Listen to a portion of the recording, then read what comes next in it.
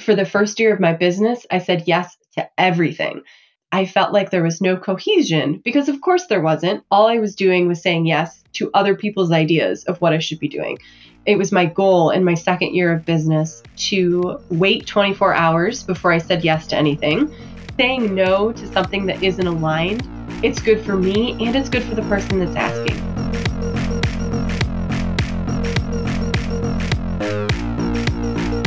Welcome to another episode of Academics Mean Business. This is your host, Dr. Lindsay Padilla. Today, we have Dr. Katie Peplin on. I am so excited, you guys, because she is another person I've been following on Twitter for a while, watching her do her thing where she actually helps people during grad school. Such an important time in our lives that we all remember so fondly. Maybe not. But it was a great conversation. We actually talked a little bit about work-life balance and about how we took some of the, I don't know if you say terrible practices from grad school, how we've actually taken it into our businesses, basically not giving ourselves rest or taking breaks. So we have a little bit of a conversation about that. And then we do a little bit talking about how to maintain separation between you and your clients. And I think this is interesting and will resonate with those of you who have businesses in the academic space, like you serve other academics. And she talks about how, what she said, the trauma of grad school, because she coaches grad students, sometimes basically her seeing a therapist is actually helping her separate that she's bringing her own ish into her coaching calls. So I think that's really valuable. And that conversation around how do we kind of unattach ourselves from our clients, how we learn where that space, I guess, or separation comes from, but then also knowing that when you're coaching someone through something you've experienced, how you have to be careful you don't bring your own stuff into that work. So yeah, we talk a little bit about seeing therapists and about how helpful that is. I've been open about that definitely on this podcast.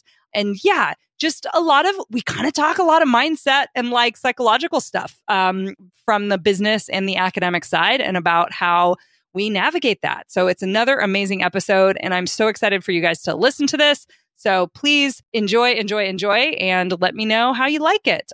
We would love for you to leave a review, actually, on the podcast just by going to iTunes. Of course, doing it for mobile, it takes a couple more clicks, but please do that because we would love to hear from you. All right, without further ado, we have Dr. Katie Peplin. All right, everybody, welcome Dr. Katie Peplin to Academics Mean Business today. Hi, Katie. Hi. I'm so excited to have you. And I know we've been conversing a teeny bit on Twitter, and we were just mentioning how it's taken a little while. I've definitely had her on my radar to have her on, but this is what worked out for us this round. And it's great because there's always perspective when you wait a little bit, in a conversation. Yes. And now I have that new year energy. So I'm in a very reflective planning space, which is always good. I love it. I am in that same energy, and hopefully we can translate that to the audience because I know you've been doing this work a while, and I cannot wait to hear your perspective and get some thoughts about lots of things about being an academic, running a business, serving academics. There's a lot of stuff we can dive in today, so I'm really excited.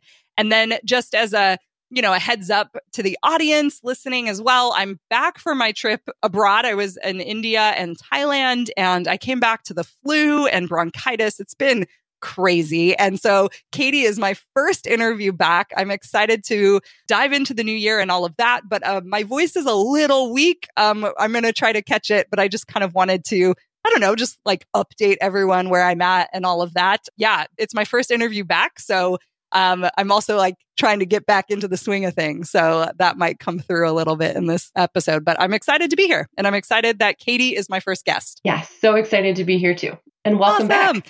Yay. Well, thank you. So yeah, how were your holidays and what kind of energy it sounds like you're in planning stages and all that exciting energy. So yeah, share with us what's going on right now in your business. And then I typically don't start like that, but I feel like let's dive into that. Like, let's have a conversation about what you've been doing over the holidays. I think it's an important time for an academic as well. That energy of like between semesters, between years as well, that we're all fond of. So yeah, how were your holidays?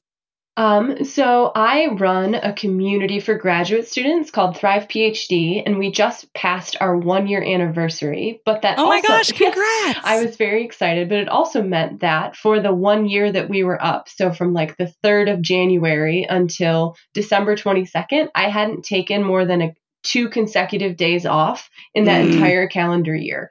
I hear you. Which I didn't even realize until somebody pointed that out to me. And then I was like, because I spend my whole life on Twitter and in my coaching clients and with all of my friends, evangelizing about how important rest is. And then I'm just straight not doing it. So it was definitely a do as I say and not as I do. So I took off almost 2 full weeks, and I traveled to see some family. I slept. I started watching Bob Ross on Netflix. I did all sorts of things. And at first, I had that same feeling that I did as a graduate student, where like you hit the end of the semester and you just crash and you're just done for like 8-9 days. You can't have any serious thinking at all. Like all you can do is snacks and sleep. And then once I emerged out of that, it was so exciting to feel my brain kick again. I didn't know how tired I was until I stopped. And so the last week has been an amazing experience of having an excitement that I didn't know I was missing back again. So my walls are covered with like vision board things. I have all kinds of new stuff in my calendar. I have 1,000 new ideas to try. And I hadn't realized how uncreative I was feeling until I took some time to just rest. Yes.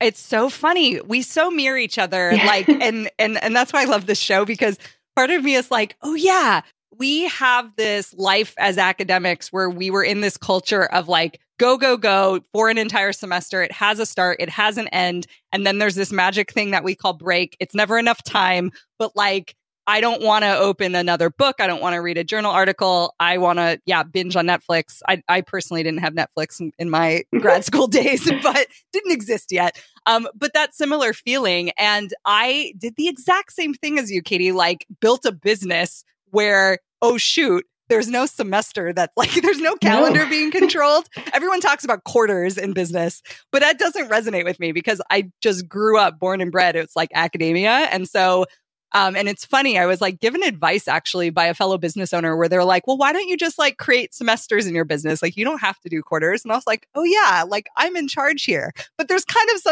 there's a little bit of a problem with being in charge, right? Because when you're an academic, you're like a grad student, for example, or even just like, tenure track professor, like you're not really in charge. Like there's a school calendar, there's administrators, like there's a lot of outside decisions being made for you. And we just like fit into that mold. But like business, it's all open. And it's like, we can almost work ourselves to the bone. Yes. Well, and I tend to be an overworker just because it's one of the ways that I show love to my ideas, to my clients, is that when I'm excited about something, I have a really hard time stopping. And I was like that as a grad student. I was like that as a professor, like as a teacher. And it's no surprise, I remain the same person after getting my degree. It didn't magically change me. I still have the Weird, same, right? Yes, I know.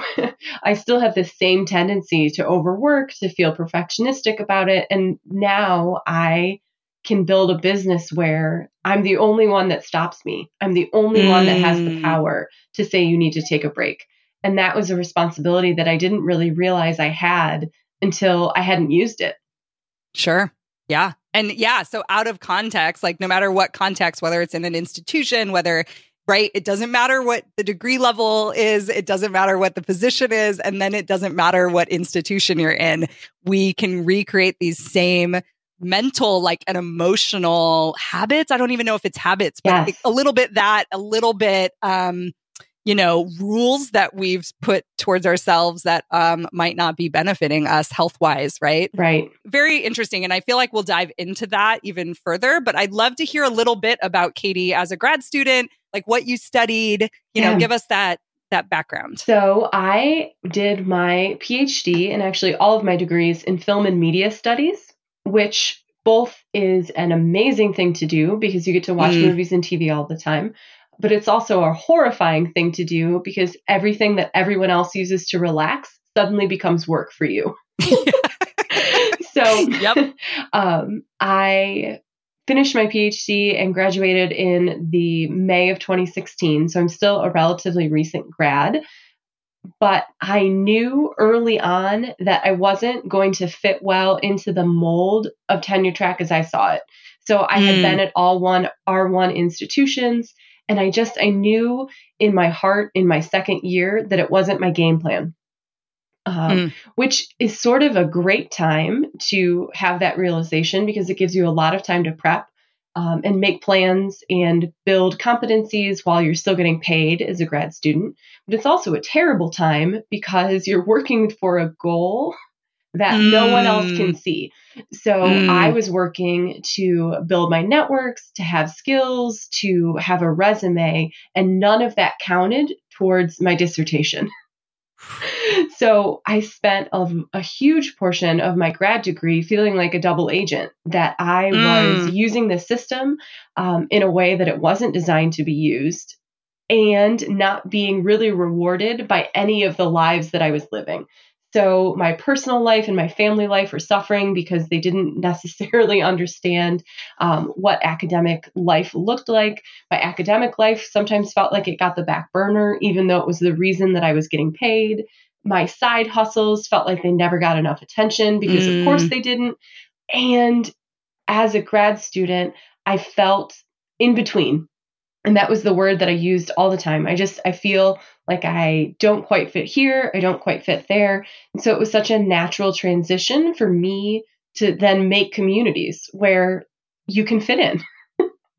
So I spend a lot of time with a lot of clients that hold these identities that they feel like don't fit. Either they don't fit in academia or they don't fit into their real life.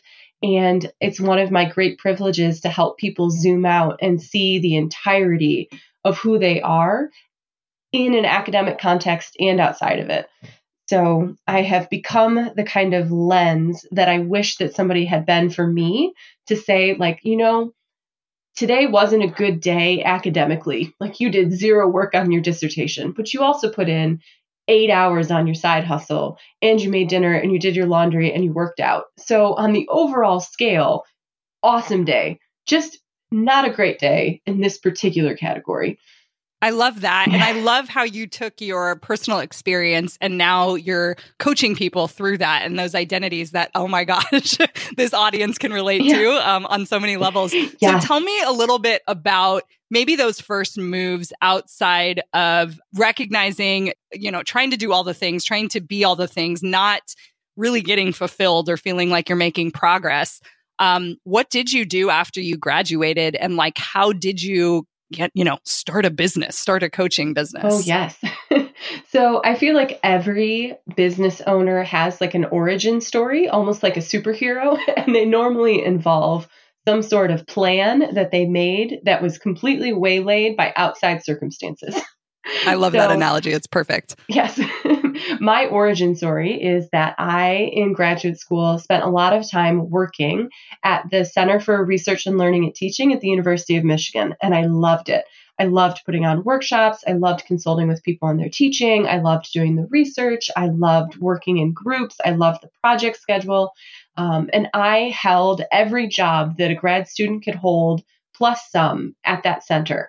And so I knew that as soon as it was time for me to leave, there were teaching centers all over the United States, and I could apply. I had a great network. I had amazing resources, and I was ready. So I had this plan that as soon as I graduated, I was going to go on the market in this teaching and learning center. I had resources. I knew people. I was ready. And I'm married, and I have a husband, and he's a software engineer. And during my last semester of our PhD, he had been working for a startup that went bust, which is stressful for any family, but it's especially stressful if the second income is a graduate student stipend. Oh, for sure. So he ended up finding a new job, but in a city that was not ours. So he was commuting several hours, a couple states away every other week. I was trying to finish my dissertation, teach a class full time, and then work 30 or 40 hours at the teaching center. I was out of my mind with stress. And all of the sudden, we were going to have to stay in one place. So I thought we were going to be mobile. We had planned to be mobile, and then we had a job, and then all of a sudden we had a mortgage. Yep. And we were not launching a nationwide search. So I kind of adjusted my plan and said, there's 3 or 4 teaching centers in the city where I'm at in Pittsburgh. I will network the heck out of those. I'll see what I can find. And I did. I got some job interviews, and I knew in my heart that none of those places were a good fit. And that became clear when I did not get the jobs that I interviewed for either. Yep.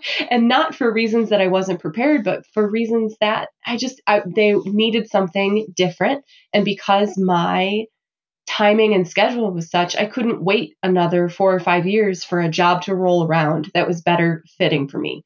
So I pouted for a long time. I started temping, working in doctor's offices and in data entry positions just to get a little bit of income and have somewhere to go during the day. And during those first sort of 6, 7, 8 months, I just decided that I was going to work at jobs that I knew weren't good fits until I could build a job that did fit me. So that's how I kind of landed into coaching. I put a call out on my Facebook page that said, hey, I did a lot of mentorship work during my degree. If you're feeling like you're struggling getting through your dissertation, contact me. Let's set up a free, 5-10 session package, just so I could see if I liked it. And I did like it. But what I realized very quickly is that the graduate student coaching market is so different than an executive coaching market or even a faculty coaching market. For sure. Because grad students just don't have any money. And that's not their fault.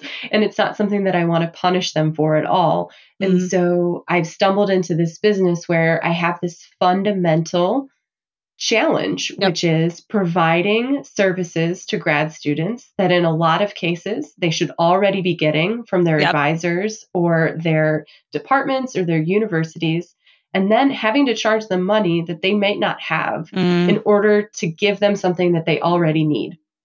So that is the problem that I can't stop thinking about. And that's the thing that I chew on when I'm working out or wake up in the middle of the night thinking about. And that's how I knew I found the right position for me, because it's the puzzle that I can't stop playing with. Oh, I love that. That's a great line too.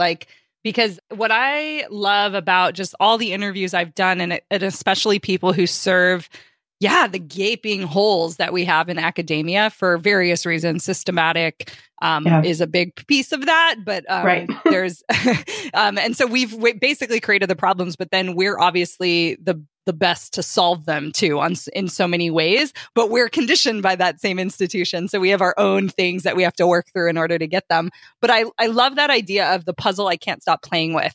If I've learned anything as an entrepreneur, it's like we have to, and how it actually mirrors academia as well. That's what your research project, quote unquote, should feel like, is the thing that you can't stop tinkering with, because that's the motivating driving force. That's the why behind it. And so solving something like this very, systematic problem with the way grad school happens in this country. And then, your story mirrors it so well too, the academic job search, and about how limiting it is for us. And so, it puts us in these scenarios that in many cases can be really damaging emotionally if you don't get work, and the being able to move, the 2-body problem. I mean, obviously I'm preaching to the choir here, but we basically create this environment that doesn't allow us to thrive in these spaces. And I love the choice of words you use too, thrive PhD. That's not how we see PhD programs. It's something you endure and you just, And so you're really flipping that. And I think that solving that problem, I mean, that's what makes running your own business so cool, right? You get to put that energy, towards fixing something. Yes. And even though I think all of the time about a conversation I had with a therapist during grad school where I was lamenting that I had all of these goals and I couldn't start them, and I was stuck, and I had to do this and I had to finish this before I could even think about starting a family or building a garden or whatever. And she said, your life continues, whether you're in graduate school or not. And so she said, you have two choices. She said, you can keep it on pause if you want to. But she says, I don't see any joy from the way you're doing it right now. Or she said, or you can try living and being a grad student at the same time. And I just remember wanting to like lay down on the floor and just absorb the enormity of that, because it was the first time that anyone said, you have permission to live and do this thing too. And I was like, whew. Dang. So yeah. And I think that that is so true. You can so easily fall into that as an entrepreneur. You know, I will start this project as soon as I hit this profit goal, or I will do this as soon as I unlock this. And none of it is linear. Grad school wasn't a straight path, and neither is entrepreneurship. So I am trying my best to remember, and I'm better at it some days than others, that I'm allowed to live and do this thing too. So important. Just even thinking of the word therapy and like grad school in my head is like, who told you you could do that? Yes. No, we always joke that one of the exercises that I used to motivate myself during my dissertation was I would write copies and different versions of my acknowledgments.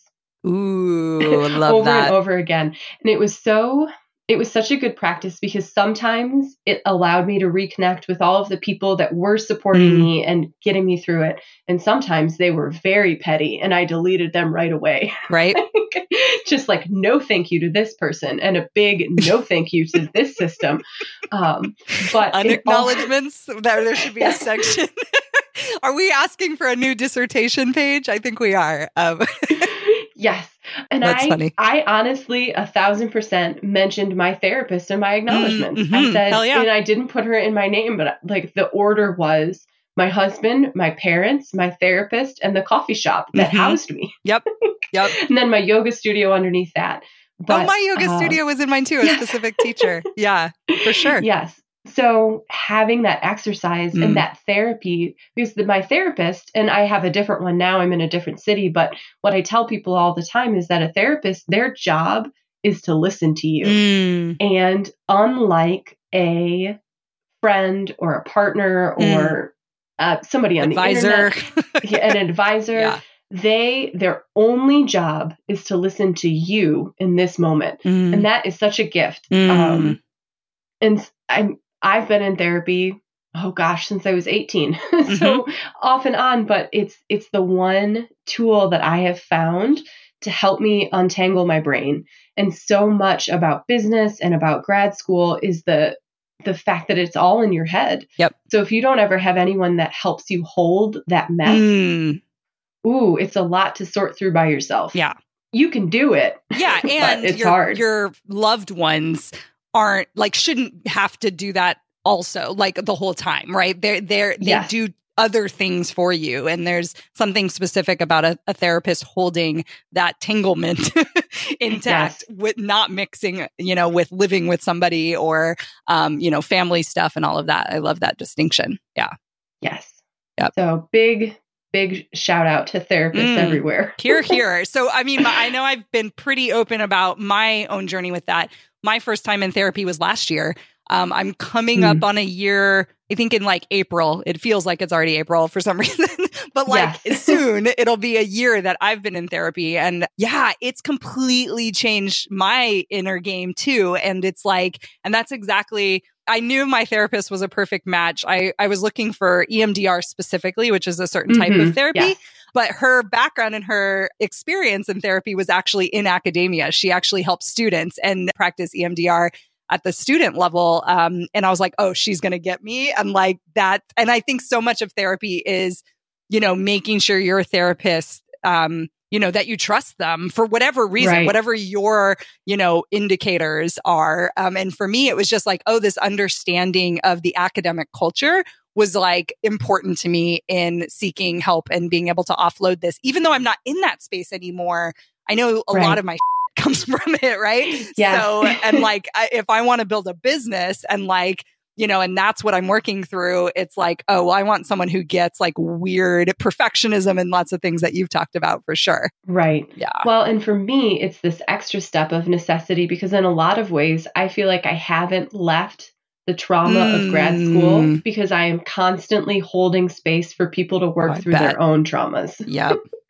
So it's something that's really important to me to work through because other people I know have left academia or their space from it increases and mine has not. I have stayed, even though I'm not enmeshed in my particular departmental culture like I used to be, I'm enmeshed in all of the toxic patterns because I'm watching people suffer through them and trying to help them build a toolkit.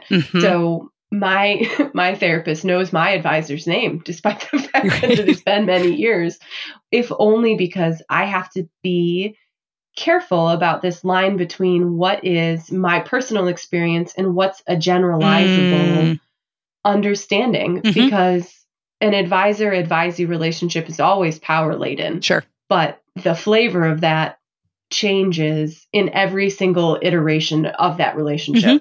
So I have to be clear about what's my stuff and what's systematic stuff.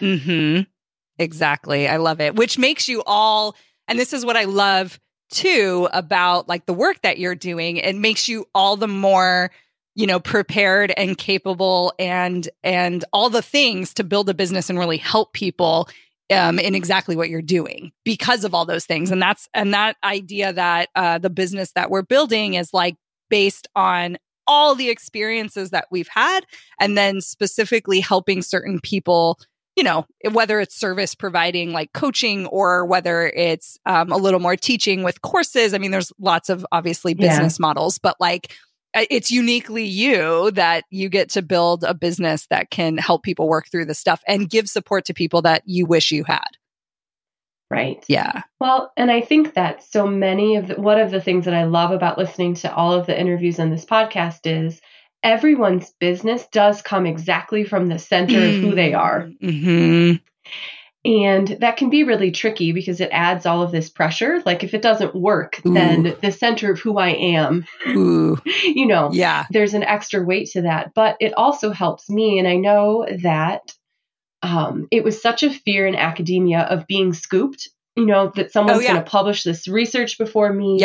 And I was so disappointed that I did not automatically transcend that when I got my degree. And I just translated that into a fear of competitors. Yes. What if somebody launches this before me? Or what if theirs is $10 cheaper?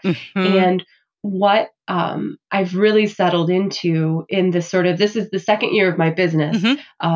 This second year, I've really settled into knowing that no one can do what I do because no one is me. Yes. Exactly. And so there are definitely services that look like mine, and there are competitors and there are people that look like mine. But if I approach those people as fellow colleagues, then they're not threats anymore. In the same way that someone who's researching an area next to yours can feel like a threat. Or they can feel like a colleague, and they can be a person that really intimately understands the ins and outs of what you're doing.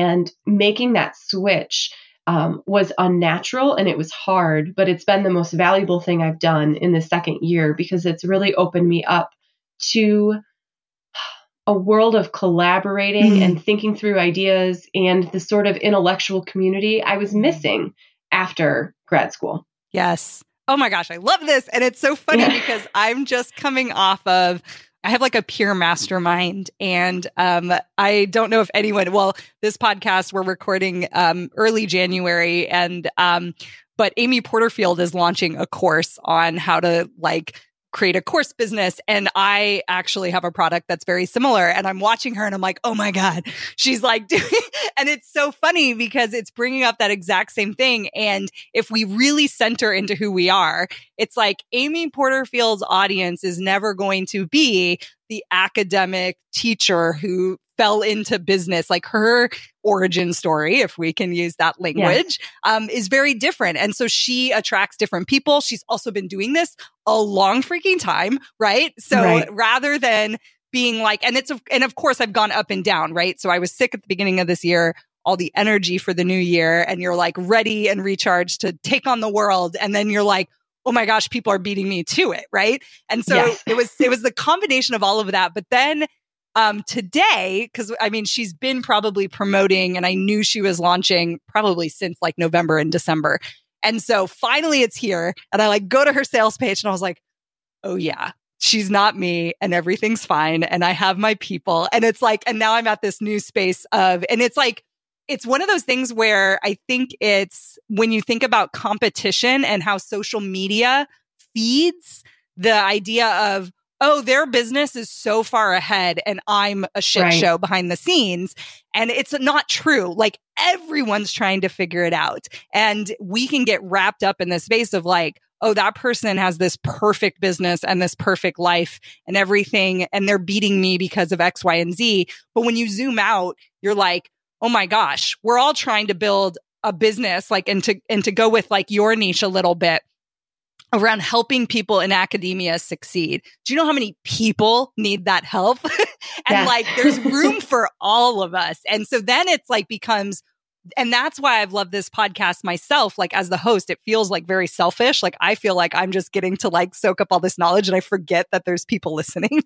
But like, I'm looking at this like, oh, this feeds me to know that there are people that like see the world like me. And so that's a positive, whether they have the same niche or a similar offer. If we actually could help each other, you know, improve our businesses, improve like the way we make, you know, offer like our services, improve how we help people and make more money. Like, whoa, we could all really benefit. And so it's so funny how the things that connect us, when we look at it as it can make it feel like competition, when in fact, that's a really great point of connection.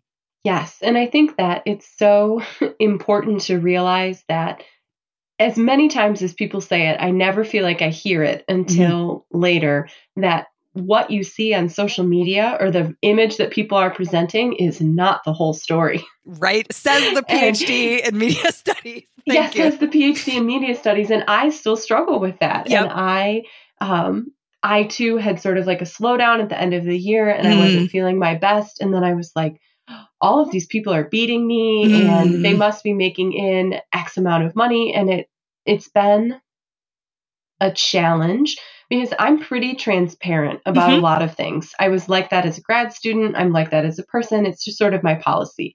And so if people ask for an informational interview or they want to connect and ask me questions, I show people my network and I'm honest about my business ideas and how, you know, the numbers sometimes. There's very little that's off the table if you ask me directly about it. But I found that not everybody's like that. And so, there is a certain amount, and it took me a while to kind of adjust to other people's expectations of not disclosing, you know, numbers.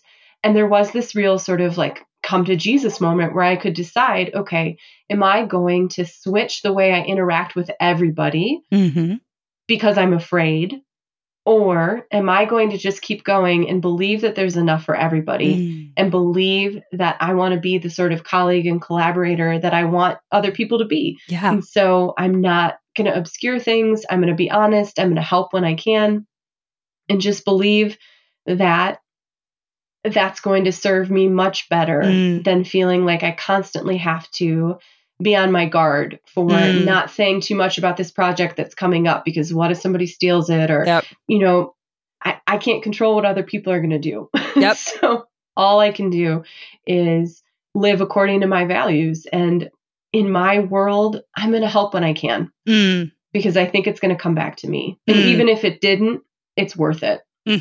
I love that. And I am so with you on that. And I think we have to constantly check that. Like, where is my ego stepping in and wanting me to like hoard something or like look a certain way? And it's almost like that constant, you know, I'm trying to see, because part of me feels like I'm a lot more of a hot mess as an entrepreneur than I was as an academic. And I constantly, and I had like an interesting story, and I know I've brought it up on the podcast where I actually had an academic coach. I had a dissertation coach who coached me through my program, and it was amazing. Like I actually loved every moment. And so that's also why I have such an affinity for the work you do, because I know how much it helped me.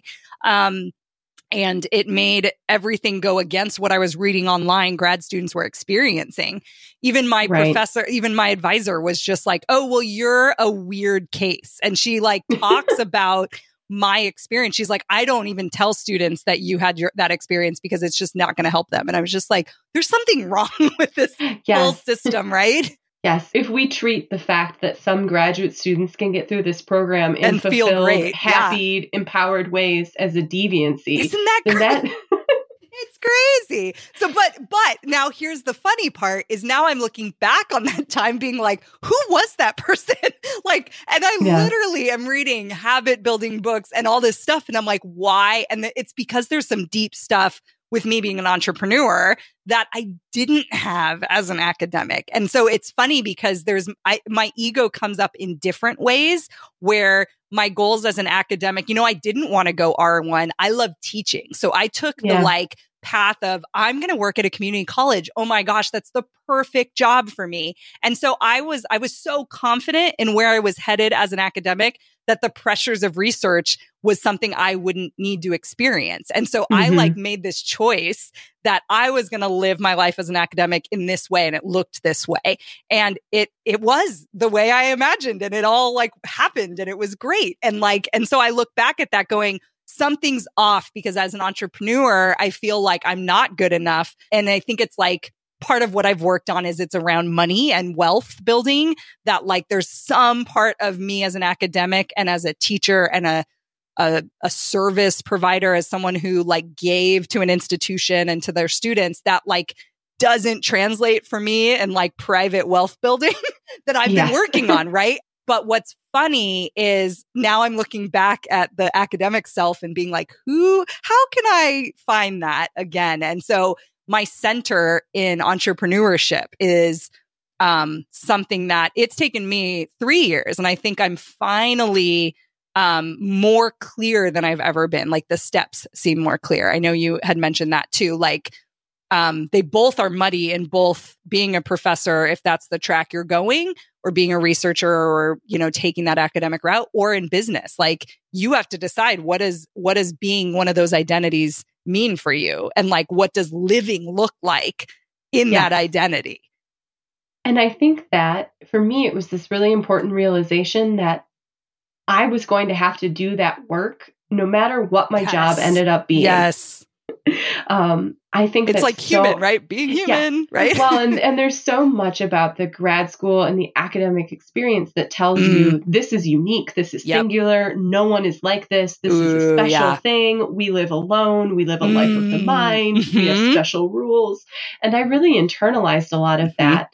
And I think that it can be similar for entrepreneurs, right? That there's a vision of what an entrepreneur does and they're how so they special. live. Yeah. Yes, we're so special and we're so visionary. And like I remember in the probably first 6 months of my business, like completely having a full scale meltdown to my husband. I was like, I don't feel visionary. He was like, of course you don't. Like it's 8 p.m. on a Tuesday and you're exhausted. So like, if you're waiting for your like vision to come, this is not a great time to expect it. And that's great. But there was this real sense that I had to let go of what I was told this was supposed to feel like.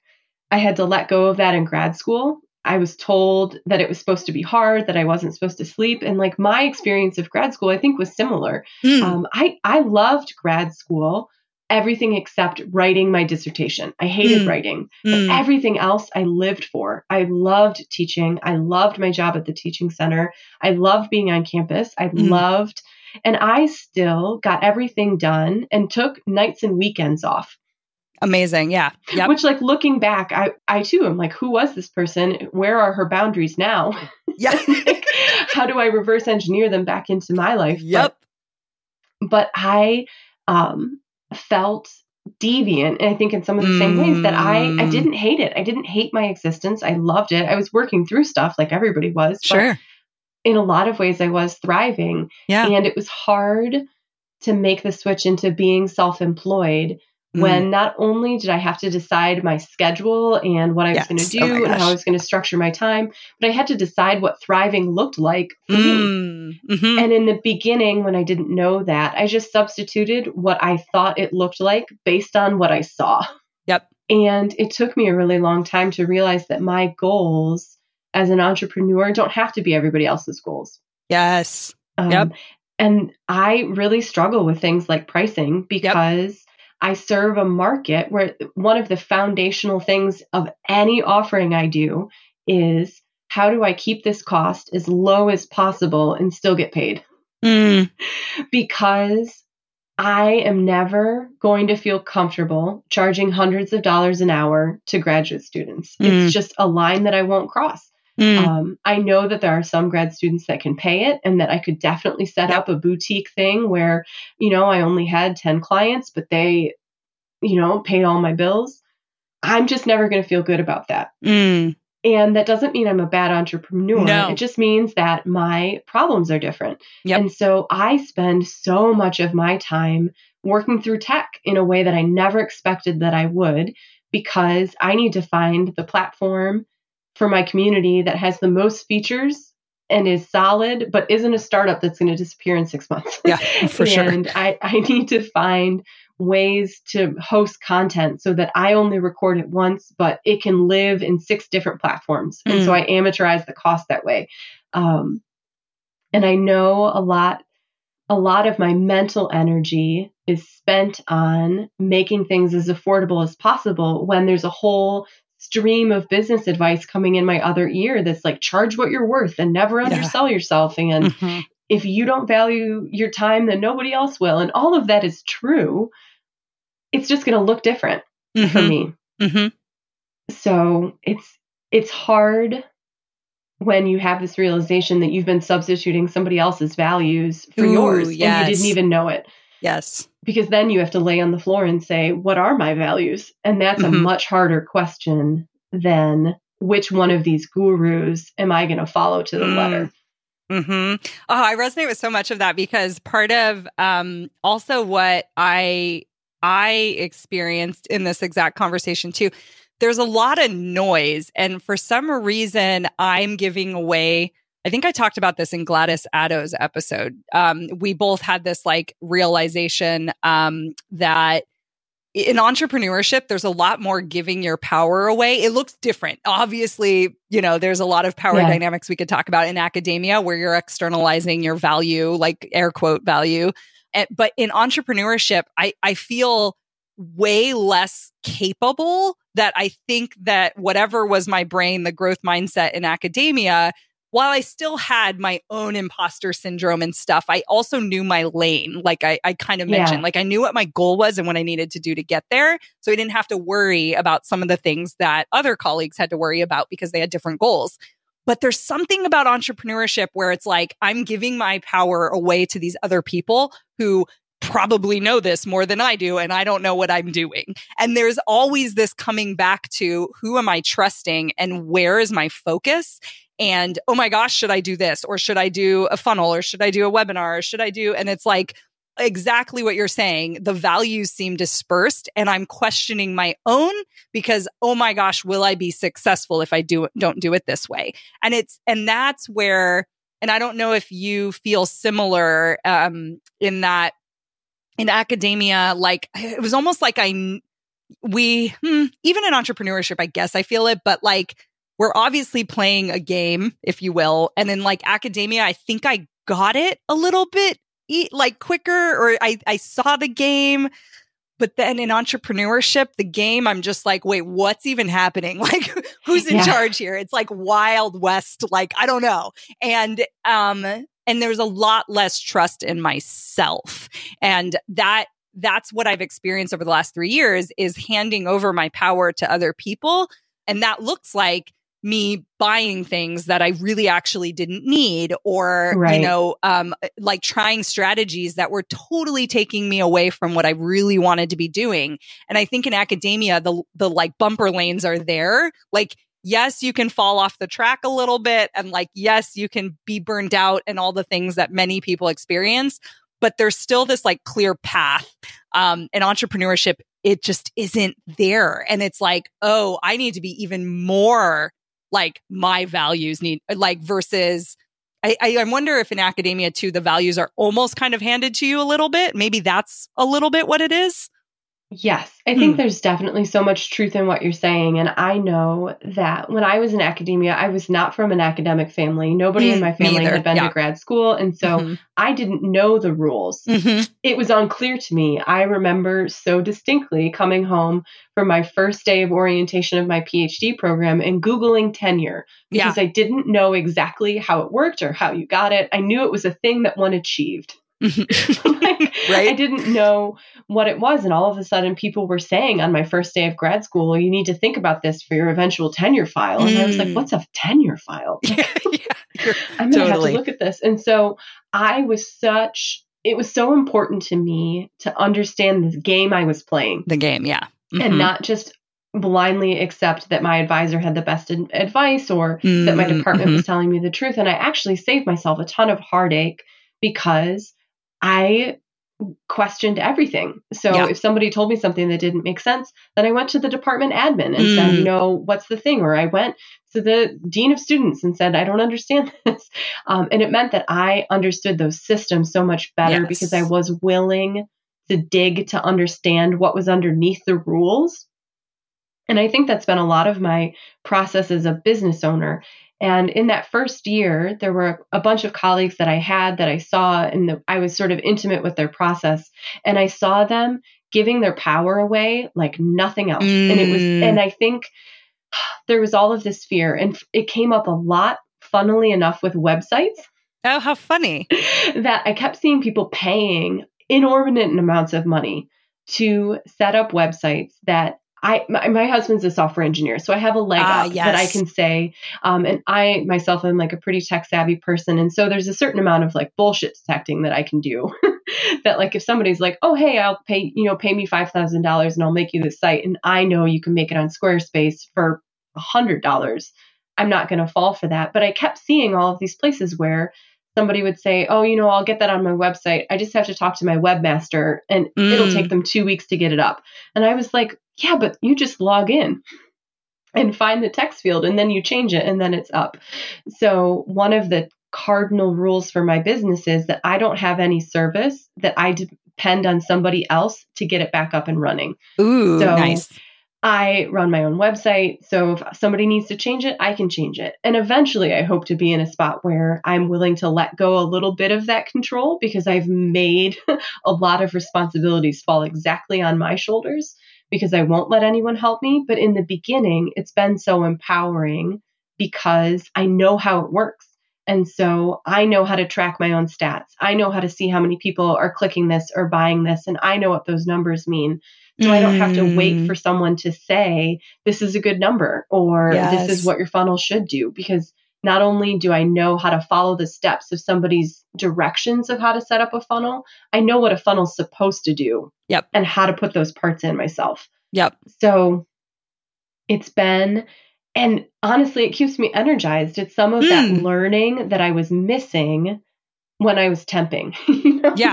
Right. I never in 1,000 years thought that I would be studying the intricacies of internet marketing, but it's fascinating. And it's not unlike what I was studying in terms of digital media my degree. It's all interconnected, but knowing that my ability to learn and understand systems was not academic or discipline specific was so important. That skill was not only in that arena. Yes. Oh, that's so good. Yeah. I didn't stop understanding how to learn when I stopped being an academic. Yep. And then that's serving you and building this business. Exactly. Yes. I love that. What other skills do you think translate for you? Oh, I teach all the time. Yep. My and teaching was so fundamental to my academic identity that it's no surprise to me at all that it's fundamental to my business identity. But I think that for business, it can feel so much different. Like when I teach a student something in my discipline, then I'm giving them knowledge that empowers them, right? And I'm happy to have them have that knowledge. Yep. But if you're a business person and you're teaching someone, say, how your business works or how this aspect of your marketing or how you think about it, or you're even teaching a client. I know so many people that are like, oh, but if you teach your dissertation clients how to do X, Y, or Z, they won't need you as a coach anymore. Which is 100% true, but that has to be the happy outcome, right? Yeah. Yep. Unlike people who coach executives or coach people that are in sort of a long-term relationship, I want every single one of my clients to no longer need me at a certain point because I want them to graduate. Yep. And so I have to want them to be empowered to do some of these things by themselves. Yes. Because I have to believe that just because I've finished with one client doesn't mean that other clients aren't waiting for me. Mm-hmm. It's okay to have them leave my nest because then I can have new fledglings.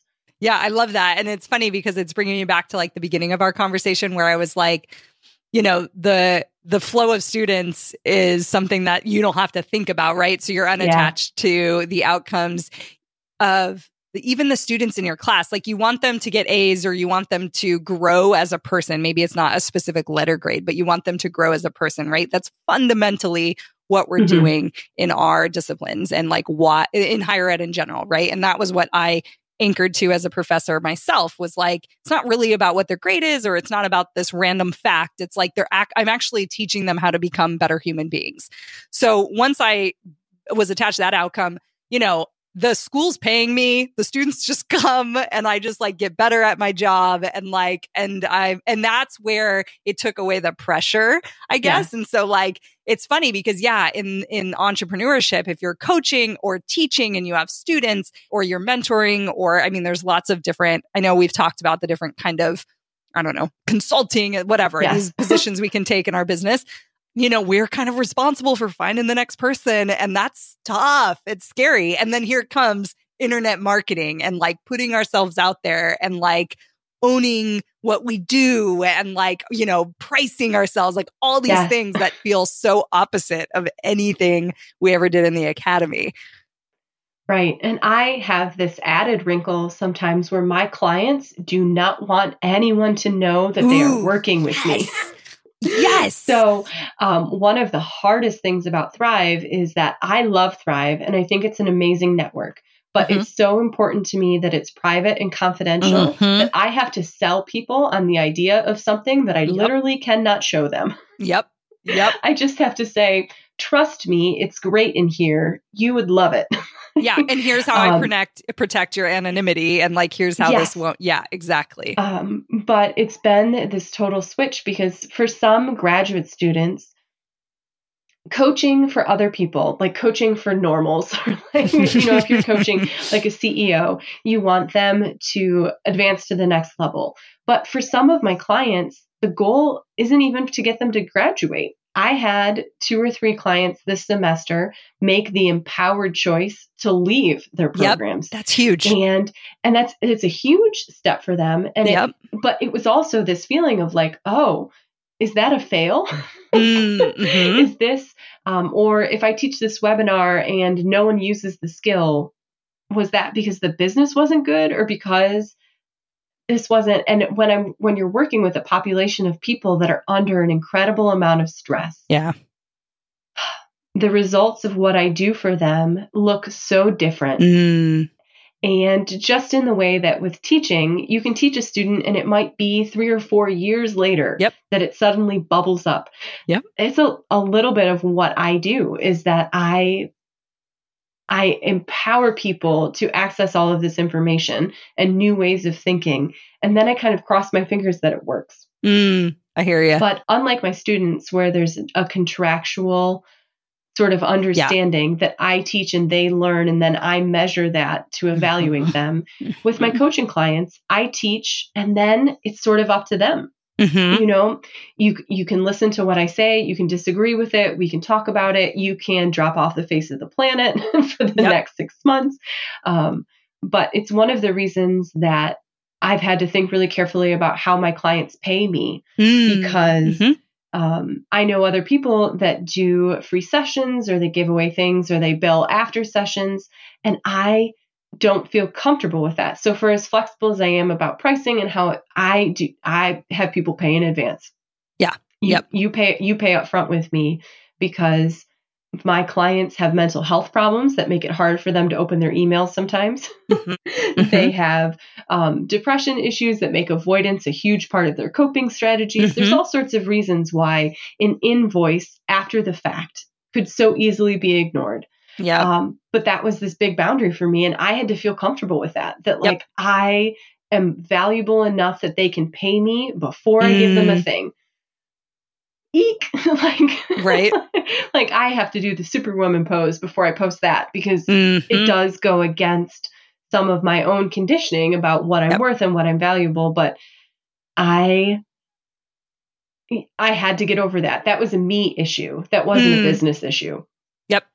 And it's I mean, I even think about like just boundaries as love as well, right? Like it is loving because it doesn't serve you or the person to like have this outstanding invoice because now, it's not good for either person in the scenario. And it's not that you're not taking care of them by not giving them that option. In fact, it's more caring, that you are setting up these boundaries. But I hear you on that because we decide this. And I think that's the interesting part about running a business is like, I have to keep reminding myself, like, I'm in charge. Like, oh, shoot, what does that mean?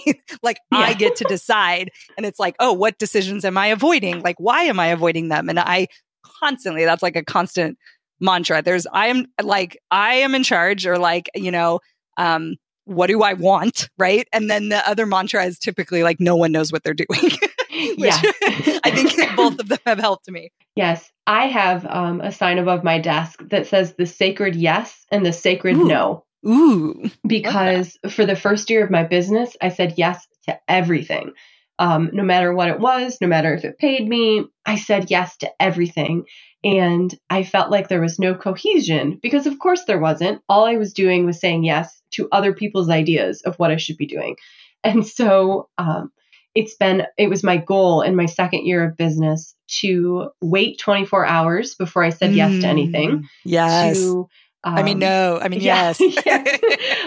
And to believe that the no, just like a boundary is a type of love, saying no to something that isn't aligned it's good for me and it's good for the person that's asking. Yep. Because otherwise I'm showing up trying to fit myself into their box or they're trying to expand what they think to fit me. And so I had to start believing that the yes and the no were two sides of the same coin and they were both empowered. Yes. And that's so true, right? Yeah. And it's like, I love that. And it's like, I think especially in entrepreneurship too, like around every corner is a potential opportunity. And I think the more money you start making, the changes you start making in your business, like it's so easy to just be like, oh, I'll do that and I'll do that. And by doing that, it'll give me this. And it's like, zoom out back to the values. Like, what do I want? Like constant, like alignment. You've used that word a few times today. And that's so important. And if we're not even thinking about, like, what are we doing this for? Like, what is my vision? It's so easy to just get sidetracked and then feel like, oh my gosh, I've done all these things and like nothing has gotten, quote unquote done. Or the burnout piece that we've kind of reflected on a little bit too can easily rear its head. And so, as an entrepreneur, I think saying no has been for me at least one of the harder things I've had to do in my business than it is to like take on things. I'll take on everything, but to take on other people's stuff or other things they want to do, it's like, wait, what do I want to do? Keep coming back to me and like my goals. Right. And I think that for academics in particular, if you're given an external set of goals to hit, right? That, it's this many publications to tenure, or it's this level of evaluations, or it's this number of papers to grade this week, that it can feel really selfish to make your own system and then stick to it. In the same way that there was that guilt that if you didn't work nights and weekends as an academic, then something was suffering, right? You weren't as good of a teacher, your research was falling behind, whatever it was. any time that you weren't working meant that something was suffering. And it's so easy as an entrepreneur to borrow that thinking and just say, well, I could take tonight off and go work out, or I could read this book, right? Or I could take this informational interview, or I could say yes to this thing. And it's so easy to fill your schedule up saying yes to things that don't fit you so that you never have to decide what's important. Ooh. Truth. That's in so the same true. way. And like so many graduate students that I work with will take on extra classes, they'll take on extra abilities, and faculty do this too, right? You say yes to the service commitment, you say yes to that committee, not because you necessarily want to or need to, but because on some level you're flattered that somebody asked you, or it makes you feel valued, or it makes you feel important, or you believe in that idea. And at some point, there comes to be a thing where you look at your Google Calendar for the week and nothing that you want to do is on it. And either you take that as a wake-up call and say, I'm allowed to control my own schedule, or you keep avoiding whatever it is that you're overworking to avoid. I love it. And it's so funny because when I was a professor, I remember when that started happening, right? Especially because, I never got tenure. I left a year and a half, I think, before tenure. But I remember being like, oh yeah, it's so funny. I'm a new professor. I'm responsible for serving on a bajillion committees. And then you looked at the older folks who've been there 20 years and they're laughing because it's like they've earned their spot where they're at now, where they can say no because they get to, because they're old. And it's this whole funny, cyclical, weird, obviously gendered. Abusive, gendered, racialized, all of it, right? Is coming down, and it comes into you're not allowed to have 3 online classes. We're going to write in the rules that it's only 2 because you need to come to campus. All these rules that make no sense. And then I remember being I don't like this game. And then I accidentally started a business and I was like, oh, this is better. And then exactly the same thing is happening where you're wait, what are my business goals? It's not tenure anymore. And I don't have so what is it? And I think it's the exact same thing. Yeah, it's just so scary, no matter what you're doing, to figure out what's important, especially if you're not in a place that gives you those answers. And I'll sort of speak that my life looks nothing like what I wanted it to. When I was daydreaming as a grad student, right? Or even as an undergrad, there is no part. I'm living in a city I never expected. I don't have the family configuration that I thought I would. Certain things have been way harder. Certain things have been way easier. This is not at all what I was, but I know it's okay because I did the extremely hard work in some of those dark, scary places of figuring out what makes it okay for me. And that's where, circling back, a therapist is useful.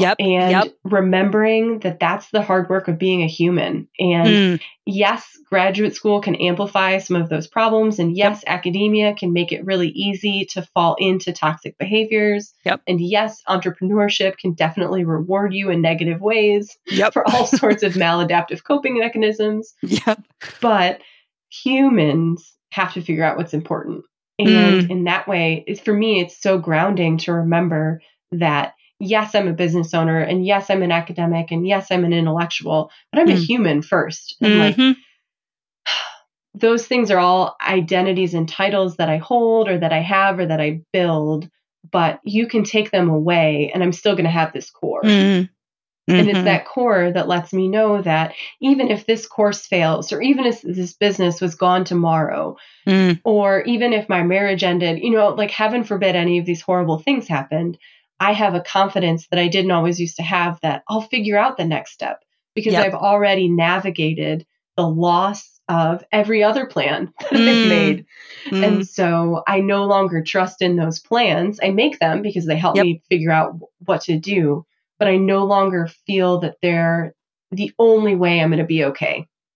Definitely. I'd love to hear where you're headed. Like, we've been talking for a long time, and like, I've loved this conversation. I think it's a great time of year to be talking about the things we're talking about. And I also just like appreciate your transparency and honesty with like the stuff that is hard in like doing the work that we're doing and what it's like to serve clients and all that stuff. So thank you for sharing all of that. So where is your vision? Where like, I'm headed. What are you doing this for, Katie? So I guess I'll be really transparent, as is my way, and say that my husband and I had certain family goals. One of the main reasons that I pursued a non-academic path was that we wanted to build a family, and I wanted to have kids. And long story, extremely short, it's not as easy as they said it was going to be in health class, at least not for us. Right. Yep. So I have been really working through the idea of how do I plan my business, my life, my goals, what I want, when the goals that I'm working for, they're just not under my control. And realizing that my business goals were never fully in my control either. And I've never had the control I felt like I did, but I've really had in the last couple of months, especially, an intense awareness of the fact that my plans aren't contracts. They're not promises. They're just rough sketches. And what's most important for me is to focus on how I want to feel and how I want to serve and show up for people, and not so much on I want to run this retreat, because I don't have the luxury right now of saying I'm going to be available in September. I might be, but I might not be. So this summer and this fall into this winter have really focused on how can I build passive products. And it was selfish because I didn't know, and I hoped that I might be needing to take some time off. And now I'm just realizing that what I was doing for completely selfish reasons is useful for my clients too, because they, as much as I like to assume that my academic clients live on a semester basis, they don't always. And sometimes they need that webinar in the middle of the night. And sometimes they need coaching that's completely passive. So I don't know what it will look like next year, but I'm hoping to solve the riddle of how do I expand my business without needing to physically manage it or have that time be dependent on me in a one-to-one relationship. Yeah, girl, we have the same goals this year. Let me tell you. I mean, and it's so funny that you're talking about this, because I also had weird issues around because, I think it has something to do. I've always taught online, as a professor, but there's something about like, they're not taking classes without me. Like I'm there, right? And so like, wait, what does passive mean? And what's this like, and I've been playing with that. Yeah, I would say for the last year. And I started to realize that, back to that conversation of like the gurus teaching you certain things, the methods all work. Right? Like building a business, you can build a high ticket, like you mentioned, like, do I want to be charging $20,000 a year for a grad student? That makes literally no sense. Right? So like, there's all these things that we make decisions on when it comes to business, where it's like, it actually will all work. I actually believe that a lot of the stuff people are teaching works, but does it, back to alignment, does it align with like how I want to show up every day? And so I'm starting to be like, okay, this idea of passive is not as passive as people are pretending. So like, that's the first part of it. And that I'm actually still a part of it. And that actually all my work heading into creating this thing is still energy that comes from me. Like, it's not like I'm doing like the intention. I think the intention is key. And you said that, where you said, sometimes people need something in the middle of the night, like Katie on the phone at, whatever hour, like how much would someone have to pay for that to be what you did? And it would be a lot of money. Okay, my audience doesn't have a lot of money. So I think for you, serving grad students might be a volume thing. How can you help more people that takes care of your family and like what you want to create in the world? But fits their price range. And like, there are business models that is that. Like, anyways, so I love where you're heading. And like, I think it's a conversation that I think as an academic, as a teacher, as someone who shows up and serves like real live human beings, there are ways to do that. And so I'm just like, and as I'm like sitting here saying all of this, it's like, I'm telling myself this, by the way. Yes. Well, like I'm totally telling you because I'm telling myself this as well. Yes. Well, and I think that so many of us that were academics, we translate that feeling comfortable with selling things into, I feel most comfortable selling services, right? Yeah. And I give, I serve. Yeah. It's been a real thing where I've had to sit with, okay, if I sell a product, does that make me part of the capitalistic machine that like I have spent years, I can't tell you how many times in my mastermind group, people have had to look at me and say, because capitalism, Katie. Yeah. Yep. Because that's totally. And I had to get through this sort of feeling where like my academics have a distrust of popularity and volume in a lot of ways, right? Like if you're a superstar, then that's great, but it also means that you're not rigorous. Or, if you're being booked all over the country, that's great, but you're not showing up on campus where we need you. Yes. There's all sorts of reasons why I feel like I was marinating in this culture of it's okay to do what you do, but do it one-on-one, or do it in a niche, or do it in your small corner, or do it where your results are tangible. And if people are downloading PDFs from me in the middle of the night, is that cheap? Or is that not? And I have to say that's a self thing. That's not a business thing. Put your PDF up in your store, girl. Because yeah. You know what? I just had this flash in my head, and I was just thinking about like the, quote unquote popular academic. And it's so funny. Like, there's something about academia. We do niches really well, right? We do like specialization really well. And then we get to this, there's something about being an academic, at least that I've been fighting and that I'm hearing in what you just said that made me reflect was like, we have this fear of being big, like bigger than the institution, bigger than the one semester of students that we can serve. And so then we judge like the popular academic a little bit, but maybe that's wrong too, because I look at the rise of like Brene Brown. I look at there were obviously people in each respective field that were like famous academics, but there's something I think about the intersection of that and social media that like, oh, wait, that's actually a positive thing that, it's positive and it shows our own, the bad side of it too, right? Like we look at Amy Cuddy, right? Yeah. And like her research getting like scrutinized at such a level where like you even said power stance and it's like, oh, well, the research wasn't entirely like, cause that's what we do, right? We criticize and we find the holes and that's fine.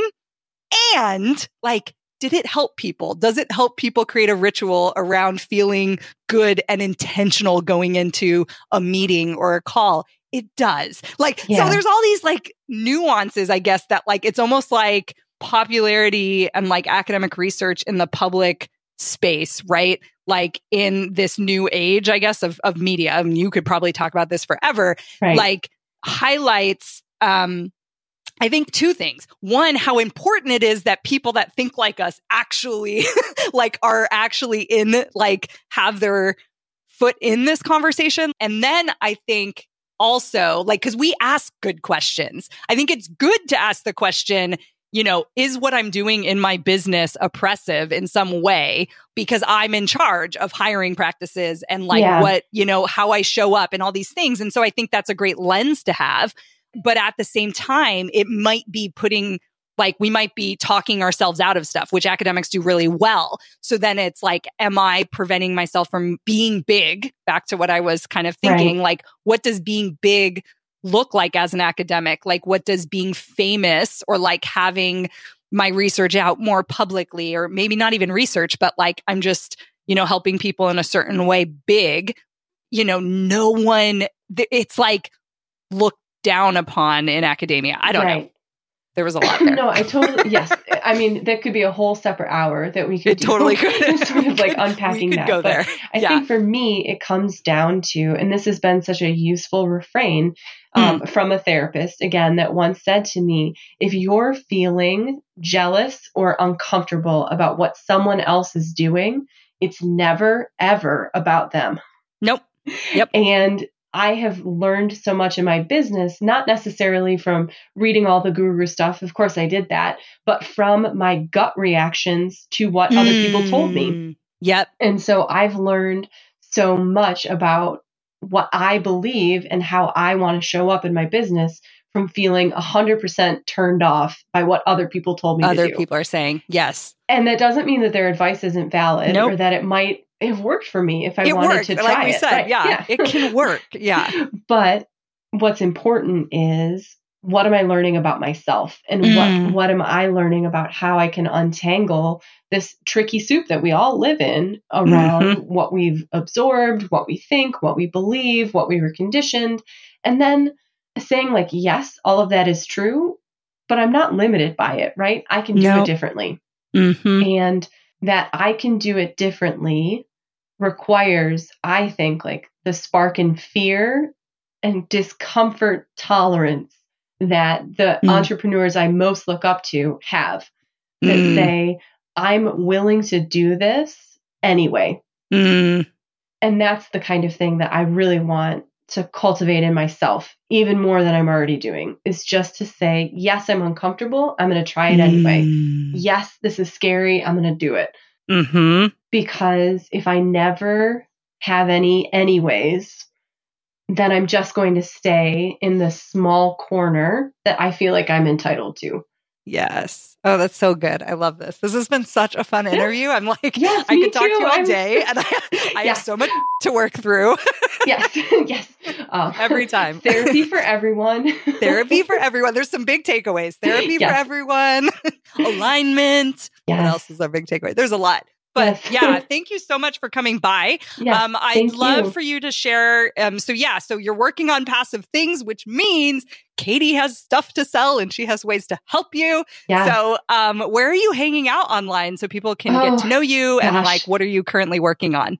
Yes. And all media scholars know this. I'm in a constant battle about like how much social media is okay. Oh gosh, yes. But you can find me on Twitter at Katie Peplin Coach is the main account I'm tweeting from these days. I'm trying to build my Instagram at Thrive PhD. And you can find me at katiepeplin.com and at thrive-phd.com. I'm pretty open and accessible in all of those places. You can work with me one-on-one, but I'm always happy to connect in whatever way feels comfortable for people first. Totally. And definitely collaboration too. Like, I feel that was another part of this conversation. And I'm feeling that from you. I'm like, yes, like how can we help each other? Like, so definitely reach out. Katie is amazing. She's obviously super knowledgeable about building a business, building a one-on-one thing. Like she's transparent and open. So, let's like keep the conversation going. Thank you, Katie. It's been a pleasure to have you. Yes, and you too. I'll have to have you back on. I think we have some other things to think about and talk about. Yes, absolutely. Happy New Year. Happy New Year. Yes, Happy New Year, everybody. And again, thanks for listening. And Katie, thanks for coming by. Yeah, no problem. Talk to you soon.